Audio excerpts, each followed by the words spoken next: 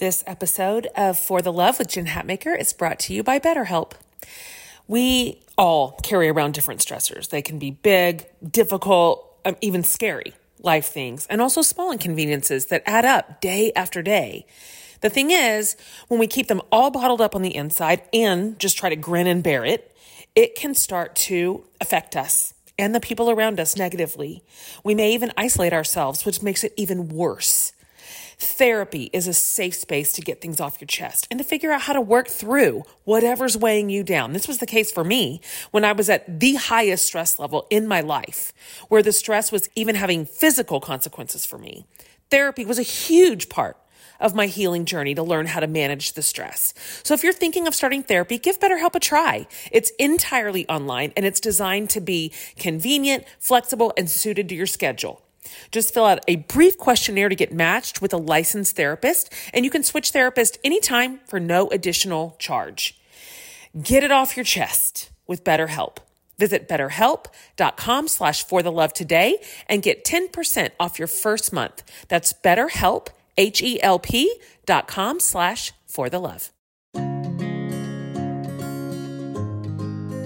Hey everybody, Jen Hatmaker here, your host of the For the Love podcast. You guys, welcome. Welcome to the show. I am so glad that you're here. We're in a series right now called For the Love of Calming the Chaos, and I am just loving it.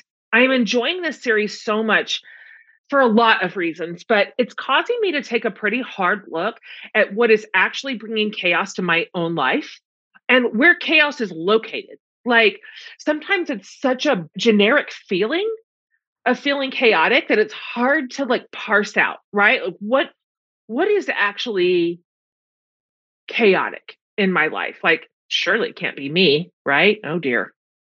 Most of us tend to think that our lives are what's chaotic. Just all of it, the job and the money and the family and the school and the friends and the state of the world. But it's worth asking, what is the source? What is the source? Like, can we parse it down into something more clear, more specific, instead of just this garden variety chaos that we all experience? Is it coming from a less definitive space, maybe? What coping skills am I wrapping around that? What's my response looking like? So I think knowing where your chaos is coming from can be really freeing, but knowing what to do about it is sometimes hard to grasp or hard to parse out or figure out, because frankly, I mean, chaos is now so ubiquitous. It's so the common experience. It's almost a badge of honor. Do you know what I mean? There's almost some sort of weird reward inherent in long work days and pushing and grinding and keeping up these spotless appearances and how our houses look, how our kids are, you know what I mean? Like, it's almost become currency. And so I think for this episode, I really wanted to explore some of the deep core basics of creating order, of minimizing chaos, that don't necessarily just involve some new regimen, right? That sometimes to me feels more overwhelming. Like, what do I onboard into my life to make it all easier? And it still just ends up feeling in my body like more, do more, have more. You know what I mean? What if it was a tweak of perspective? What if it was small changes? What if we turned the dials slightly, just subtly enough where we experience a shift from chaos toward calm? Like, what if we approached chaos in a way that is more manageable, like more accessible, smaller, not like I need a whole new life, right? But what are the small ways to wrangle order out of some of this chaos? So we have a pair of guests today. Oh gosh, I buried the lead. I really did. I buried the lead because every time I'm with these girls, I like them more. And I have had them a lot in my space because their work has meant so much to me. They happen to be sisters, and they both work in the space of bringing calm and order to our lives in extremely simple ways. They kind of work in two different spaces, but with the same basic approach, the same sort of through line of small and simple.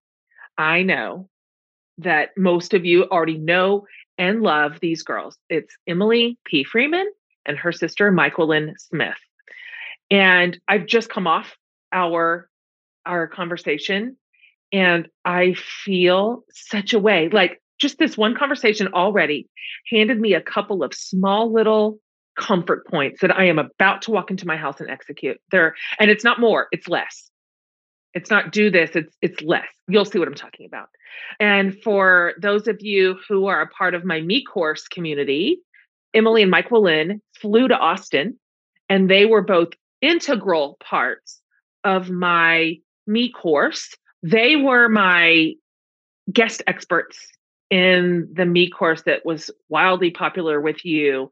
And it was the Me Course on simplicity for the rest of us. And no one's doing it better. I love who they are and I love their approach. So you might have heard Emily's podcast. She has a podcast called The Next Right Thing. 6 years she's been making this incredible space for us. It is a wonderful shot of peace and clarity for your week. She's also written a book by the same title and a guided journal. And so Emily focuses on how virtually all of us succumb to something like analysis paralysis when it comes to making decisions. So this is her space. She's all about what she says, creating a space for your soul to breathe. So we can clear the chaos around kind of the fear or the frozen nature of making wrong decisions or second guessing ourselves. So she is a part of this mental clarity space on doing the next right thing. And she's been with us before as part of the Good Change series. And I'll link to that. We're so glad she's back. Myquillyn works in a space where the concentration is more in the physical world. You have probably seen her website and all of her work under her sort of moniker, which is the Nester. And she's got this incredible way of helping us create homes that are conducive to peace instead of chaos. Because she believes, and I 100% agree, that when our homes feel out of control, it exasperates our internal chaos.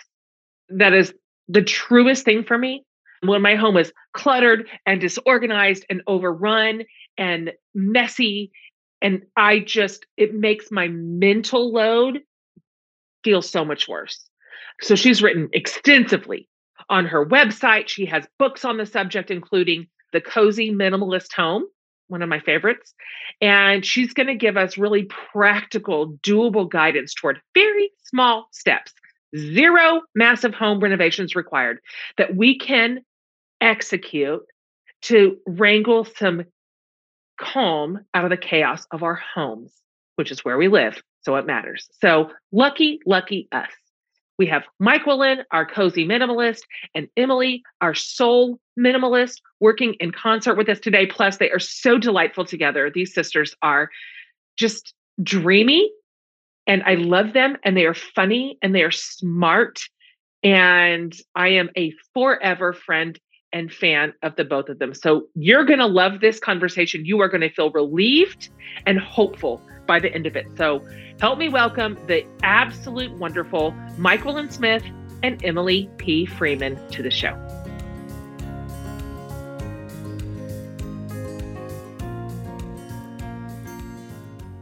Two of my favorite people, really and seriously, are on the show. And hi, girls. I'm so happy to see you. Hi, it's so good to see you. Okay, so just really quick, just from up here, like, because some people are going to watch this, most people are going to listen to it. So I want them to know your voices and who's who and who's what and where are you. So just can you kind of introduce yourselves to my listening crew and just tell, like, the Tinder bio, if you will, of where you live. And I'm sorry, that's a person who's single. Who your people are, what your kind of deal is, and then we'll drill into it all. Good. Sister girl, you go first because you were born first. Okay, I'm the oldest. Okay, fair. Yes. I am the big sister. I like to think of myself as a bossy big sister. My name's Myquillyn. It's like Jacqueline, but with a Mike. I go by the Nestor online because I thought the internet was going to be full of Unabombers before I started. I'm like, I can't give my actual name. Big regret, but also regretting that my mom named me a weird name. She got really smart before she went to Emily. But I help women in their home. I help women who probably would never hire a decorator or a designer, but they want to make just a little bit better decisions. They want to be more confident. And so we talk about using the least amount of style, but getting the most amount of stuff. That's what I'm all about. I never met a home that I didn't love. And where are you? Oh, I'm in the mountains of North Carolina. Yeah, it's dreamy. It is. It's dreamy. Sometimes your social media feed just fills me with such wanderlust that I am like, no, Jen, your family is here. Your kid, you have to live here. Your children are here. I'm like, oh, that's right. But look at the hills. We're They're lucky. so pretty. It's beautiful. They're so beautiful. I know. Okay, so that's Myquillyn, eldest sister. And hi, Emily. It really is true that your mom swung real hard on names. Like, he did. Real hard. Like, not even in the same zip codes. Yeah, it's just Emily. It's still one of the most common names. That's right. Just went swung hard in the opposite direction. Yeah, I don't know what you mean, says Jennifer. I don't know about what you mean. Do you know when I was little, every single one of my baby dolls was named Jenny? I wished my name was Jennifer. I named every baby doll Jennifer. My grandmother's name was Jennifer. We have several cousins named Jennifer. It was like the name. And I'm still a little bit sad about it. Oh, your baby doll Jennies. Oh. All the Jennies, baby Jennies. Okay. Well, I have to say, sister, as your little sister, what you meant was the most amount of style with the least amount of stuff. Because when you say it the other way around, no one is going to want to do that. The least amount of style with the most amount Emily, of stuff. I say it wrong all the time. Like 90% of the time I say it backwards, which sounds awful. Right. So then you're like, I would like you to have just more than you have. Right. And have more than you have and no style. Awful. Zero style. Actually, no function or style to it all, but just more. Right. Let's just put more in a room. And no style. My ears heard what you meant. Thank you. I am an interpreter by trade. And so I'm like, oh, that was backwards. We need to make that right. Okay. I do appreciate that. So we don't need to edit that. That's just a delightful little gaffe. Okay. Emily. I love it. Okay. So I'm Emily. I use the P on the internet, but you do not have to call me Emily P. Freeman in real life. But again, because my mom swung hard in the opposite direction, there's more than one of us, Emily Freemans out there in the world. There really are. So we distinguish, you'll see, we distinguish ourselves with our middle initials because that's the world we live in now. That's right. So I also live in North Carolina. I'm in Greensboro, which is kind of the middle of the state. We have 3 kiddos, 2 that are on their way home from college as we speak, their first year of college, which is a whole new world. And then we have 1 still at home in high school. But I like to hang out kind of on the intersection of creativity, faith, and decision-making and discernment. It's one of those conversations that for some reason I'm still not tired of after hosting a podcast called The Next Right Thing for 6-ish years and writing a couple books about it. I just keep finding that this is a space where it is endlessly fascinating to think about how we make decisions, how we don't make decisions, and how our personalities come into play and all that. So that's kind of where I live. Oh man. The thing is, the both of you have such permanent job security between like decision paralysis. I am presented with the opportunity to make somewhere between like 12 and 91 decisions a day. So that's never going to run out as far as I can tell. Like I'll never just be like, and now the decision-making portion of my journeys come to an end. So, and then it's new things. Like I'm in such a similar parenting place. I've got, one kid, my freshman in college came home yesterday, having completed his finals, his last day of class. Got a junior in high school left here. And so I'm presented with all these new parenting choices right now called How Do You Parent Young Adults? And it's a real journey. It's a real. Yeah, it's so real. And then my home, which is, I've looked to both of you for so much instruction for so many years. And I have implemented, I can't even count how many of your your policies and your procedures, if you will, into my home, into my brain. And so when we were talking about this series as a podcast team, it's called Calming the Chaos. I was like, I know who to call. I know who to call. Let's call the girls. It's interesting and kind of fascinating that you both found kind of adjacent lines of work. They're not identical, but there's so much overlap to your principles and sort of the way in which you operate. And so how did that happen? Like, was your mom like this? How are you like this? How are you the way that you are? I will start because it's a very philosophical, it's a deep answer. And I will tell you, it all started with the Barbie dolls. It just, Jenny? Were any of them Jenny? Like, was that their side name? Okay, great. Multiple Jennies. Yeah. Multiple Jennies, always. So Myquillyn and I are 3 years apart, and we shared a room until, I don't know, sister, I was like 11-ish, 12, 13, how? I don't know. Yeah, I was 13. Probably too old to be sharing rooms, but here we are. Sure. It's what we had. And so, but what we would do is we would play Barbies, like I'm talking multiple levels of Barbie life. But the thing is the way we moved through our Barbie life as kids echoes into adulthood. It is the way that we live our lives as grown-ups in many ways. I was endlessly fascinated with the lives and the inner workings of the Barbies, with their relationships, with their names and their backstories. These were like, there was like backstabbing, and there was drama, and there was grief, and there was joy and celebrations. I mean, it was like a little, like, this is life and what makes you tick, and let's pay attention to all these things. Meanwhile, my playmate, my sister, do you want to tell them how you play Barbies? Oh, yeah, I'm curious. Yeah, there was furniture. There was sofas and chairs and life-size plants and all kinds of things. I would go to my mom's room and get like a handkerchief and be like, this can be a comforter. It was so much fun. She didn't care about any of that. I've never heard you tell this. I've never heard you say this. This is so funny to me. This is folklore. This is like the legacy. Yes. And the thing is, let me tell you what's frustrating for an 8-year-old. Is when all you want to do is play Barbies the way God intended. Sure. With relationships and breakups. I mean, who's going to get married and divorced if they're worried about their bedspreads? Nobody. Jen Hatmaker. That's what I'm here to tell you. And it was like, and I didn't understand. Now I understand it. Looking back, it all makes sense. But at the time, it's like, why don't you know how to play? We always had to spend all our time like picking the furniture, choosing the outfits, decorating the houses. It was days of this, days. And I would have to, when she would like be gone or go to bed, I would have to like secretly like, okay, and like act out what was really happening, because like they had to live a life. This is my favorite story I've ever heard.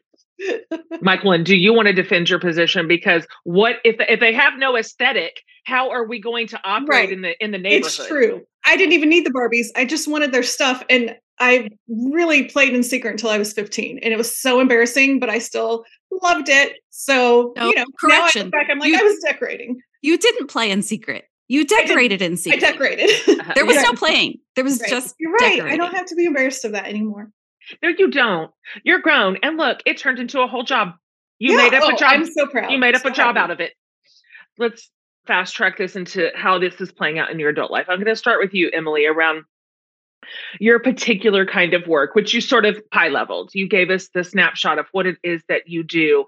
And this whole idea of just do the next right thing, it comforts me in a way that's hard to explain. Okay, I have long said, I'm on record as saying I am regularly and chronically overwhelmed by what I like to call upfronts.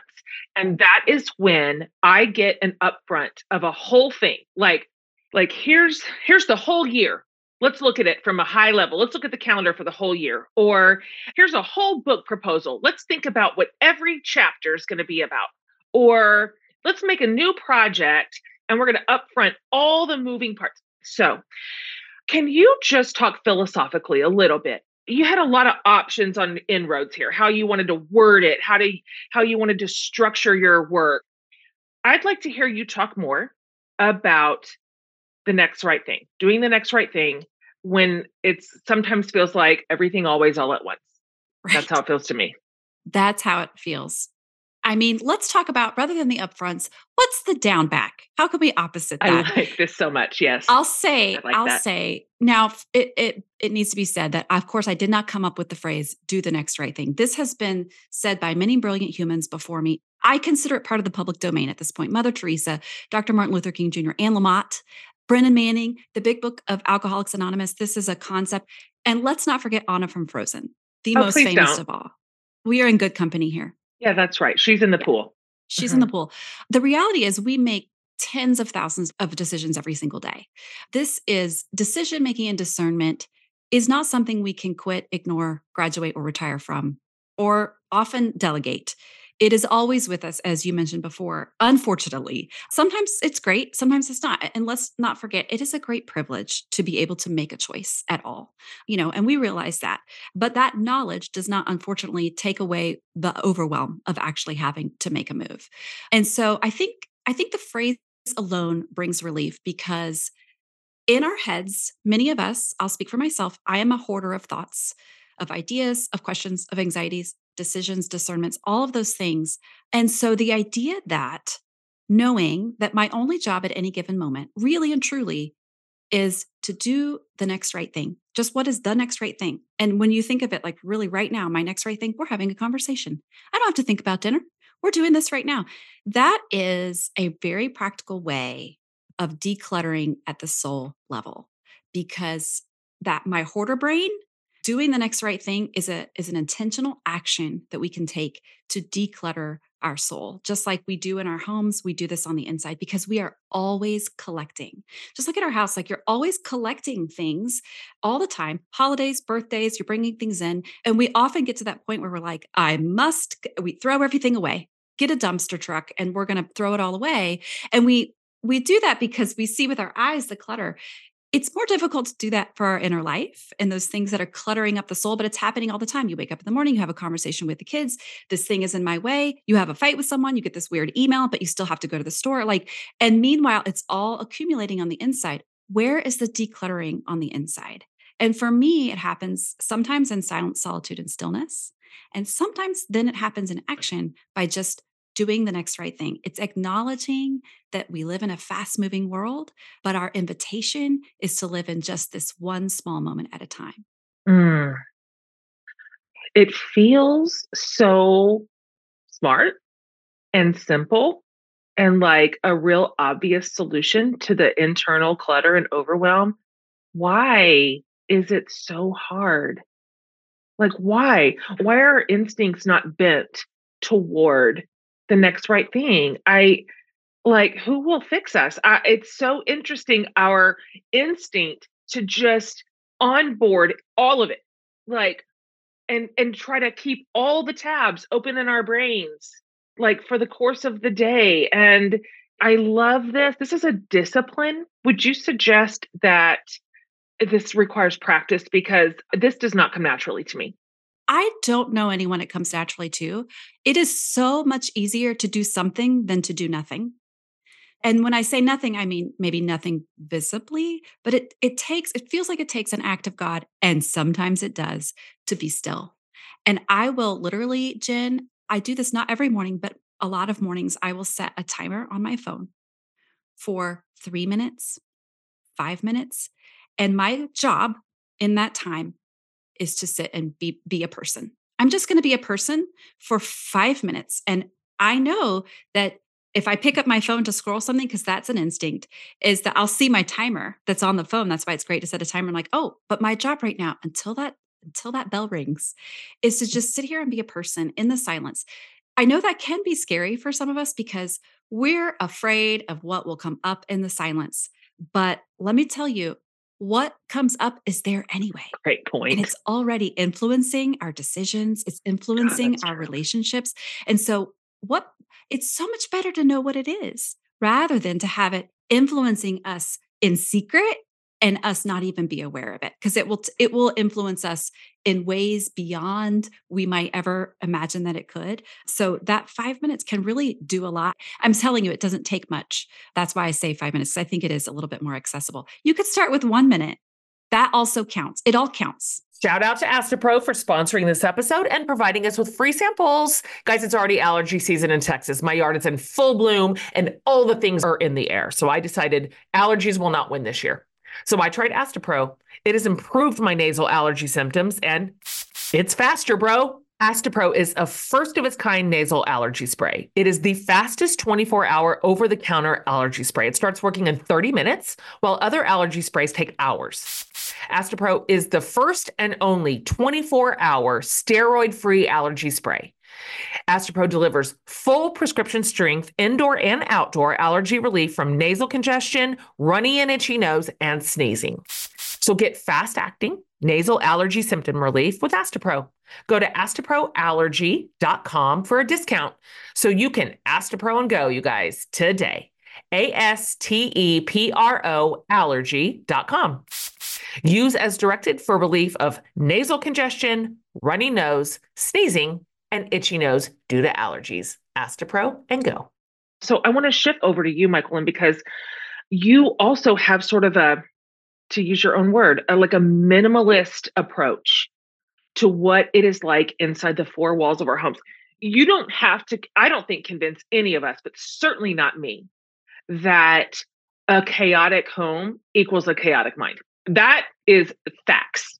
I am so influenced by how my home is. So influenced by the shoes in the front hallway. I am so influenced by what the dishes on the, I mean, everything about the way my home is organized and structured affects me. One thing that you have said before is we can decide where to place our focus inside our homes and give ourselves permission to stop worrying about the rest. How lovely.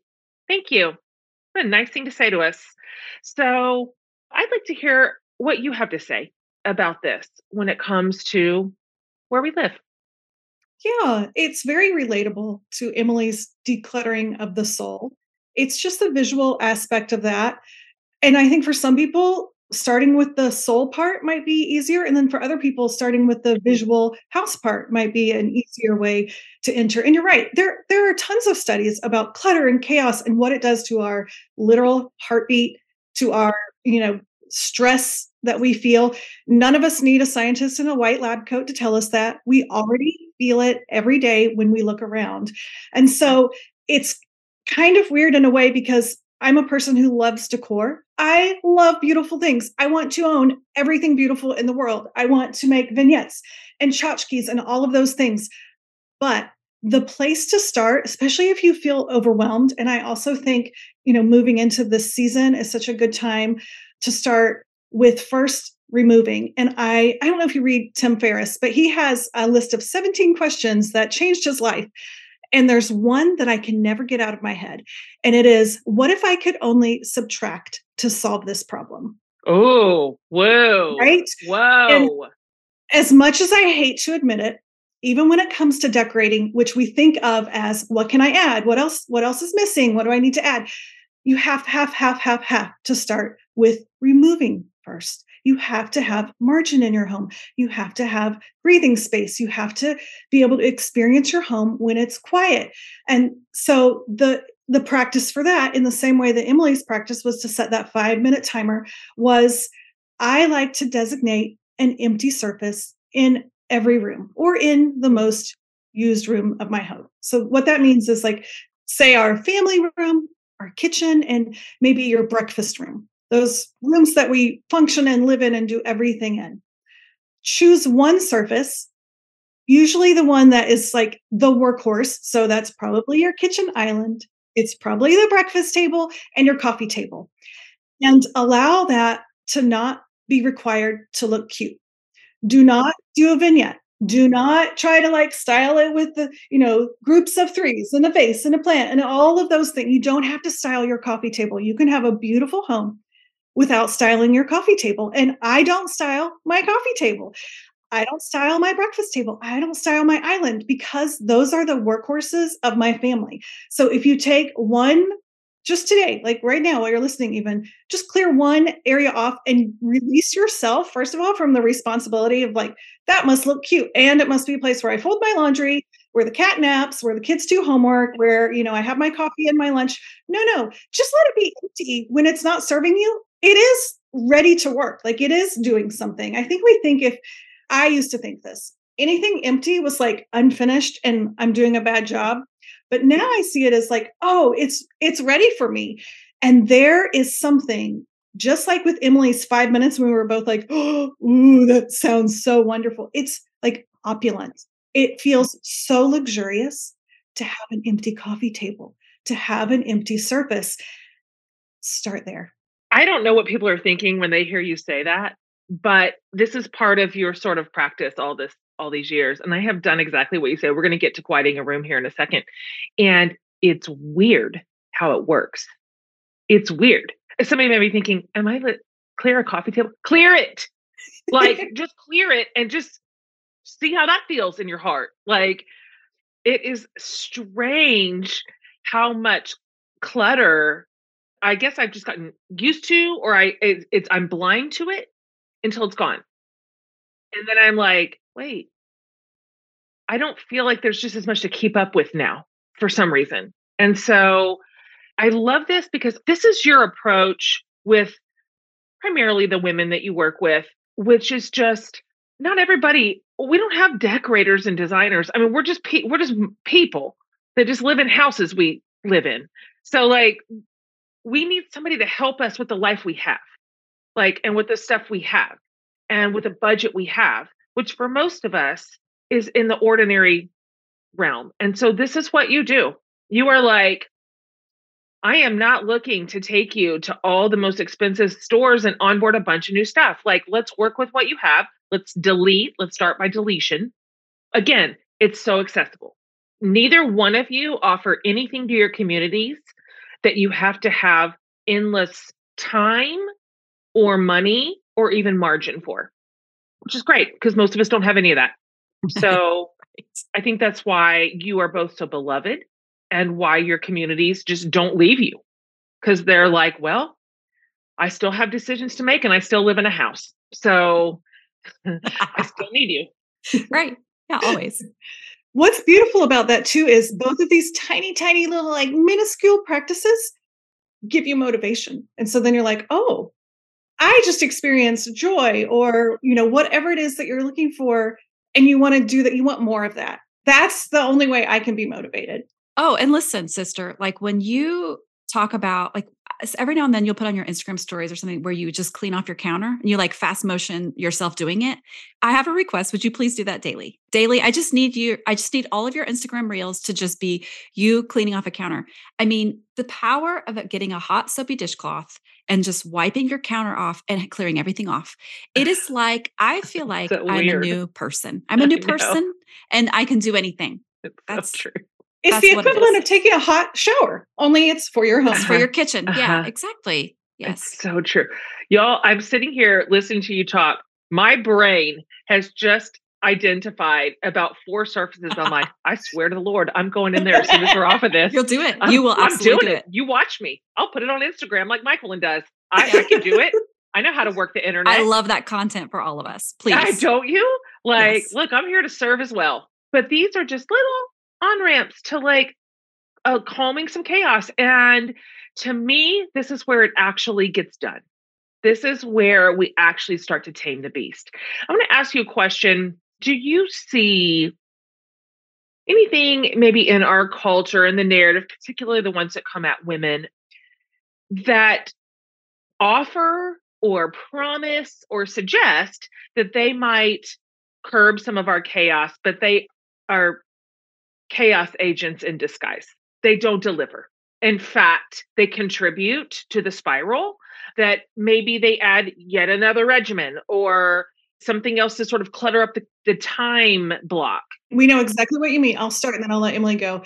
So for the home, and I know this because I am the biggest abuser of this, which is decorative storage containers. Oh, yeah. Oh, gosh. Beautiful baskets. One is wonderful, but what I found is when I go too far into let me have everything, let me get a beautiful decorative basket for everything I own, and I look around my house, I end up displaying storage and storing my display pieces. Those memorable things that we all have that are packaged up really carefully and then put under the china cabinet, our grandma's little chicha, whatever it is, because I have 10 different baskets holding homework, holding mail, holding my makeup, all the stuff that really should be behind closed doors. But the decorative basket people have convinced us that if we get enough decorative baskets, we can just have everything sitting out. And everything sitting out is that visual cue that makes us feel overwhelmed. That's mine. What's yours, Emily? Wait, first of all, I just shout out to the decorative basket people. Yeah. It's a Big lobby. basket. It's a lobby. The big basket. They're out to get us. Big Chaos basket. in disguise. Look, they got me.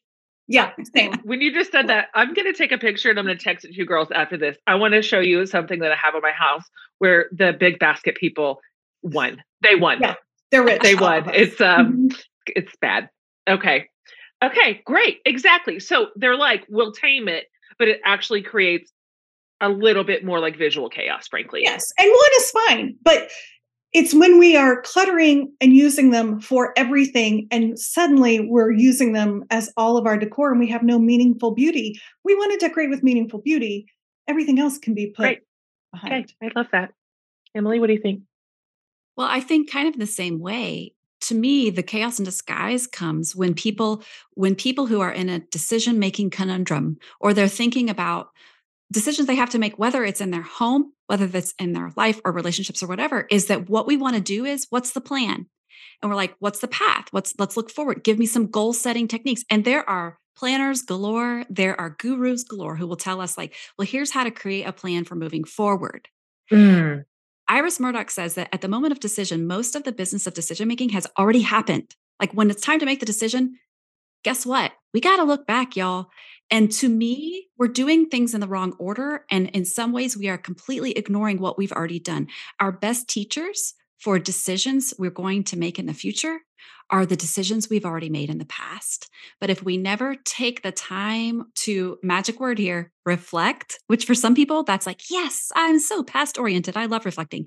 And other people are like, the past is over. We're moving forward. So I realize this can be a sticky subject, but I would submit that taking some time, or really just living a life of some small amounts of reflection on maybe a weekly basis, can go so much further than that week between Christmas and New Year's that we're all like, this is it. I'm going to upfront my life. Like you say, like, I'm looking at all of 2023 and I'm going to tell you all of my goals and all of my things. But like, that's a big ask for that 1 week. But guess what? We don't have to wait till December to reflect on our life. We can look back at decisions we've already made.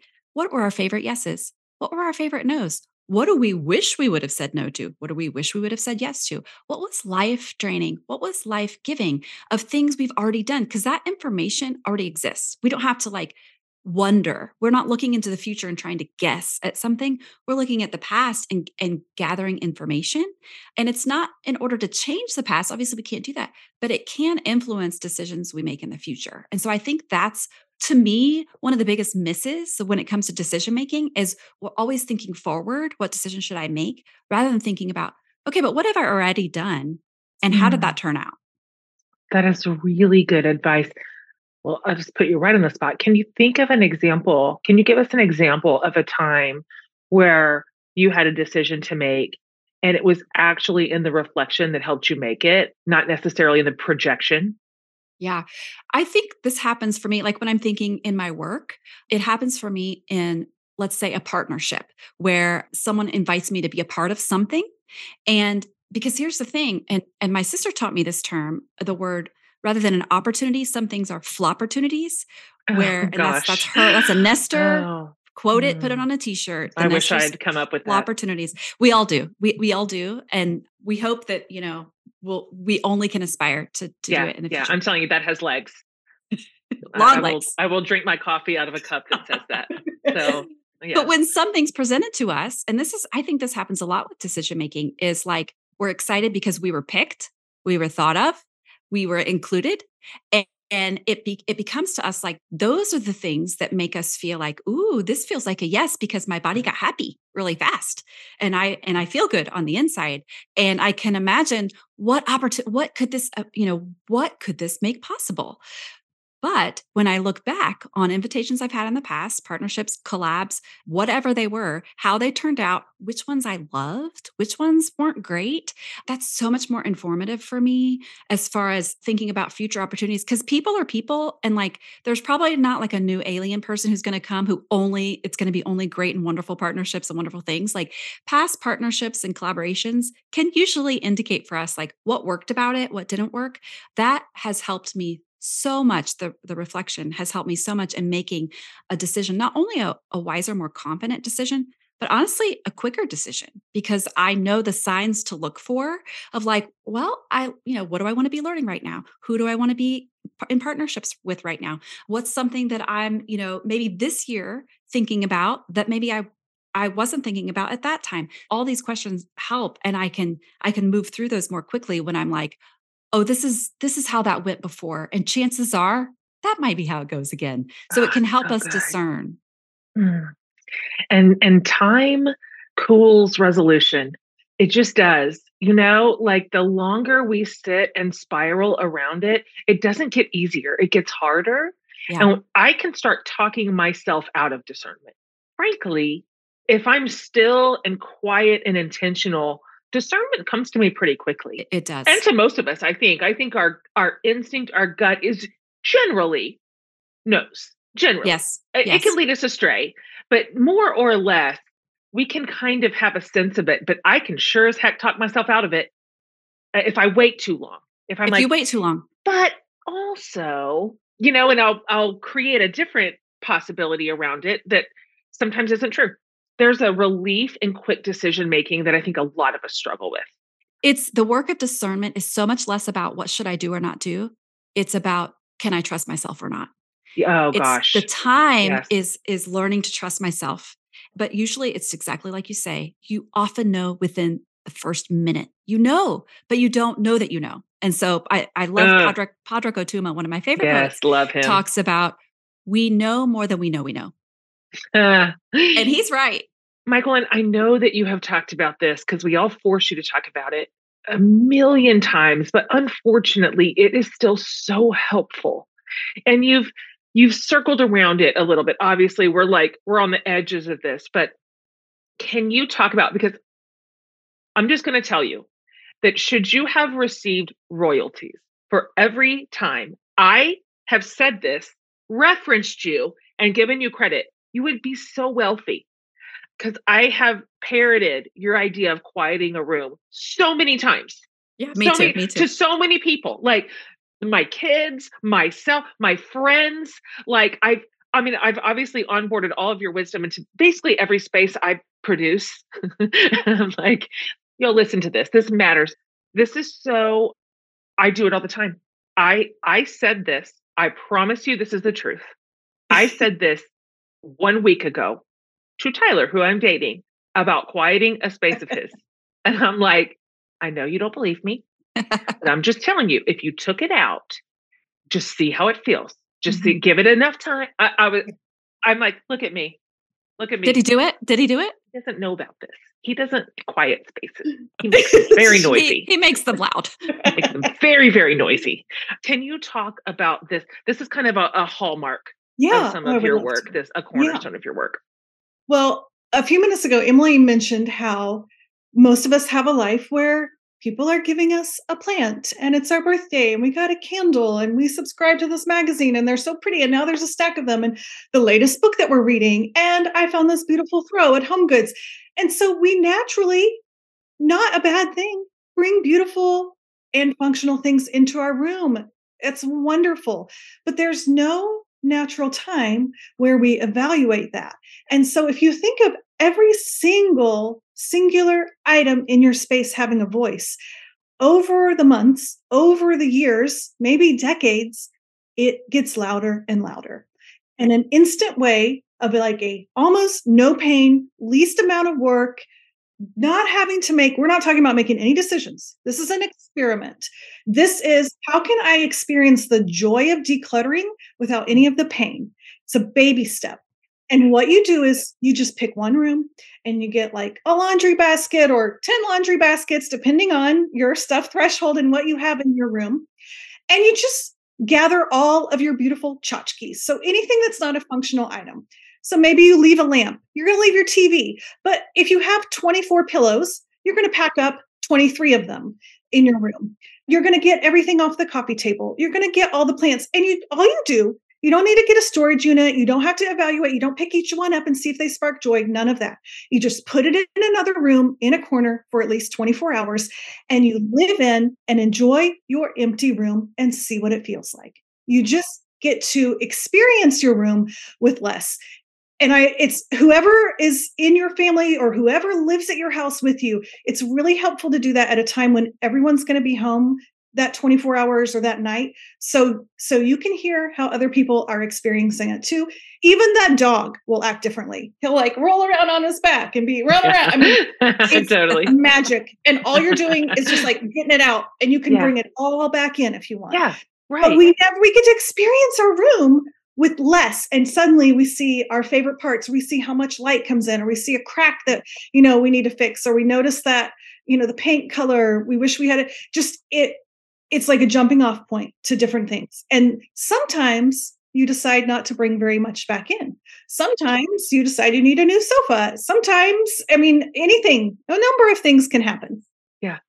I've done this so many times because when I don't know where to start, that's where I start now. Like, well, let's just take it out and see about that. And I think never have I brought it all back in. Never. Same. And I'm like, it's too empty. Just for a second, it's jarring because it's visually so different than what I'm used to. And I just think, no one lives here. But that shifts. It does. 24 hours, I need a little bit longer than 24 hours, but a couple of days in it, I'm like, wait a minute. I like this. It feels good. It feels good. And the pillows aren't on the ground because in my brain, I had them all because they're pretty when they're arranged like they are at the store, like on the display store, on the display couch. But in my real life, they're helter-skelter. They're on the ground and they're a mess and they're not pretty at all. So whatever it is, the quieting of the room thing sometimes is the end of my journey. I don't start from there and redo a whole new thing. I'm like, and now this room is done. That's it. And it makes me feel calm. Yes, it does. It's amazing. Makes me feel we calm. think creating a beautiful home is about what we add in, but often it's about what we remove. That's so good. So one more question to you, Emily. One of your practices is you say, let's look at a specific decision and write it down.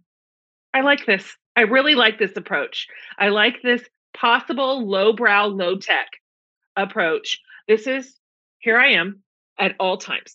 This is how I make sense of my world. And I just like, it's handwriting. Look, there's my note cards. Like I write things down and somehow it wrangles them out of this atmosphere of just indecision and also overwhelm. And also, what even am I talking about? So I'd like for you to talk just a tiny bit about what that practice looks like to you, why you think it matters, why this is a piece of your instruction that you continue to give your community. Well, it's a great question. And this is not journaling. So everyone calm down. We do not have to journal every decision. Settle down. Just it's going to be okay. But here's what Wait, I'm going to ask you something. Are you saying that because do people say to you often, I can't, no, not another person tell me to journal? Yeah. If I have to journal, yes. Jamie B. Golden shares her journal on the internet and it's one page from 7th grade and she's never written it again. I think so many people are like, I bought a journal and I wrote, Dear Journal, I'll be back this afternoon. I love her so much. And I never came back. And oh my gosh. A story ever. So funny and true. Okay. It's so funny. We all laugh because we've all done it. That's right. And some of us, I do journal and I do enjoy it, but not everyone does. But that's not what this is. What this is this is if you cannot put your decision into a sentence, then it is not time to make the decision yet. How many times have I felt overwhelmed, chaotic clutter on the inside and felt like I have to do something about it?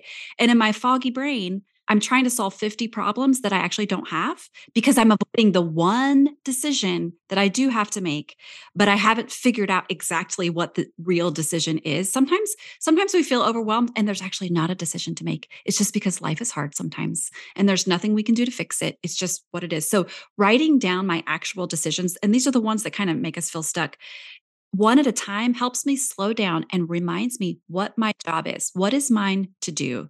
And then from there, you can, now that you know what you're dealing with, then you can look at it and you can ask yourself some questions. I like to ask myself a desire question. What do I want to do?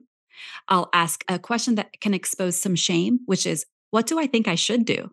Because sometimes there's something we think we should do, and it kind of can bring up like, where am I feeling a little bit, funny about this?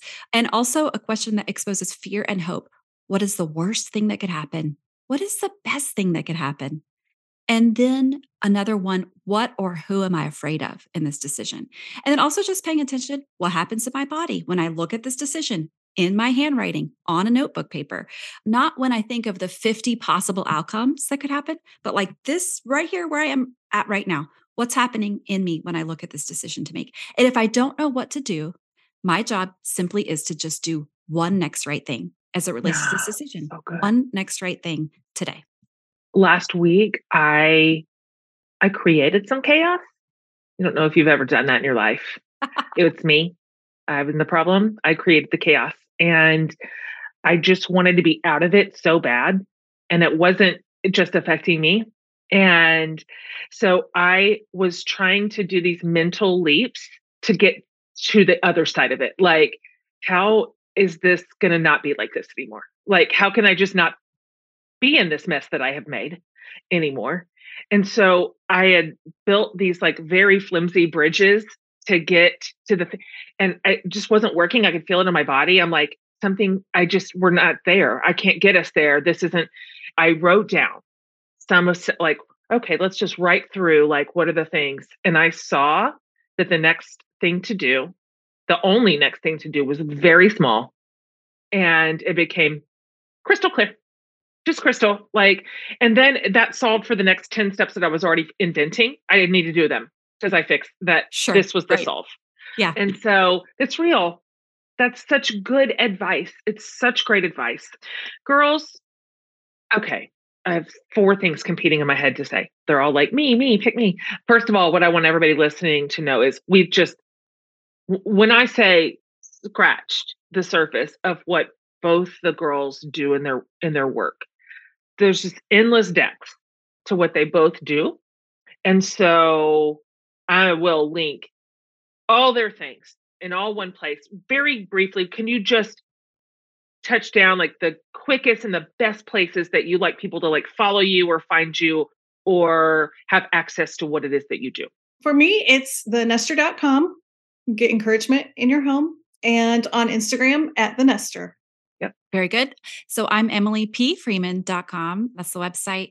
And also on Instagram, same name, Emily P. Freeman. And also the podcast, the Next Right Thing podcast. It's on purpose, 10 to 12-minute episodes every week, unless we have a guest that's a little bit longer. But usually they're very short form so that you can listen on your way to the grocery store. Period. The end, you're done. And you're both authors, and you just have a lot of work. You've got a lot that you've offered the world and your communities. And so everybody will have access to everything. Finally, you've answered this for me before because you've been on the show before. And this is Barbara Brown Taylor's question, another version of a poet in the world. She's deeply unimpressed with productivity, deeply.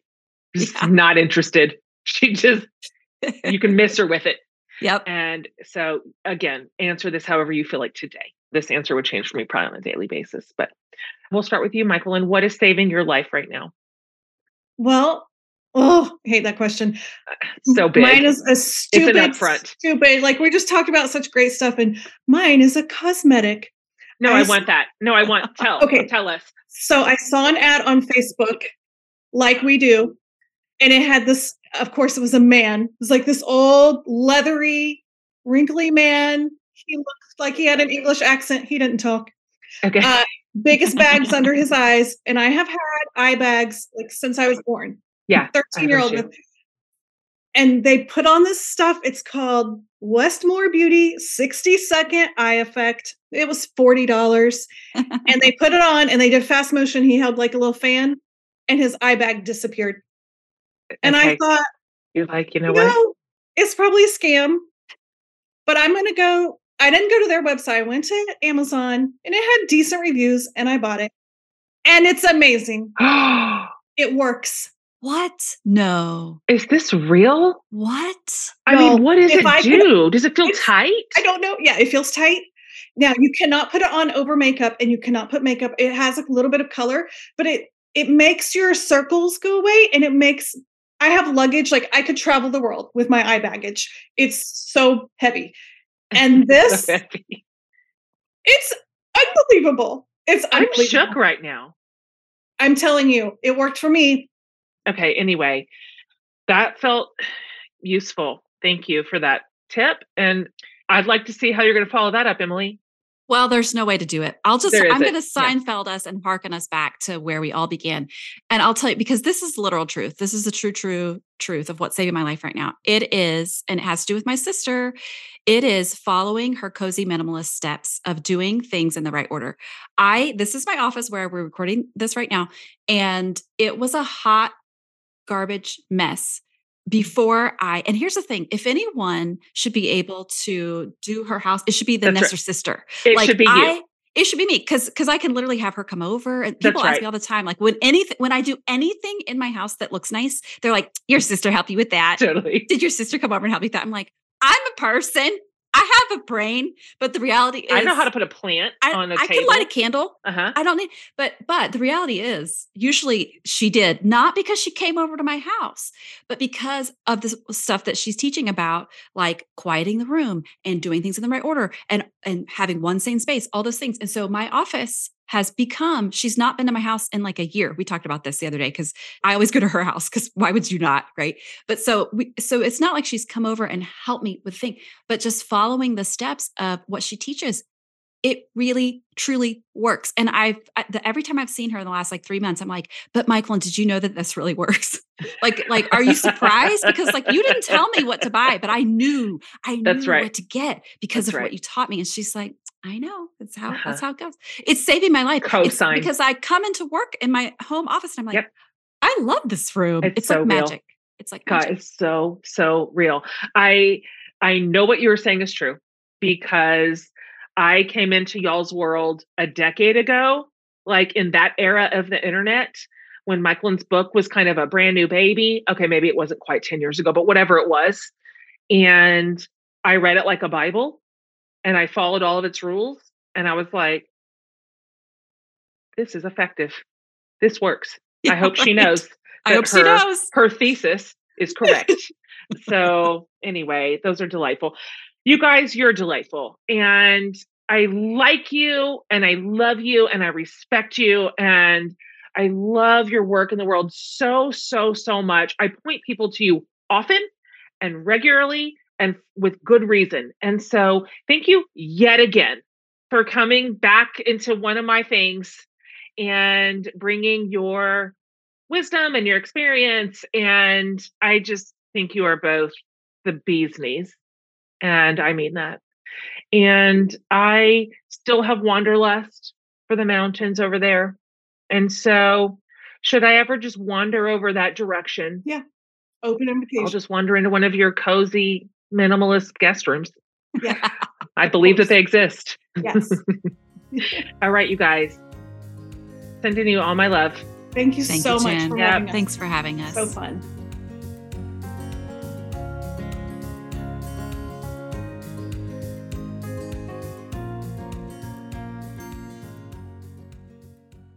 Okay, you guys, when I tell you that they have so many layers to their work that we just simply didn't have time to get to, but you will want it. If you are interested in calming the chaos, these are two of your best guides. So over at jenhatmaker.com under the podcast tab, I will link not only to this episode and all the show notes, but I will put all their stuff over there. Their books, their products, their websites, their socials. I love both of them in my feed. I have a very curated social media feed because that is a source of chaos for me in general. And they are 100% staples in what I decide to take into my brain and into my thoughts because they are so wonderful to follow. I love them both. I just feel like we're in a moment where chaos is winning and I am determined to just beat it back. And so I'm glad that you're here. We have more guests to come in this series, and I hope that you're loving it as much as I do. All right, you guys, we love you so much. See you next week.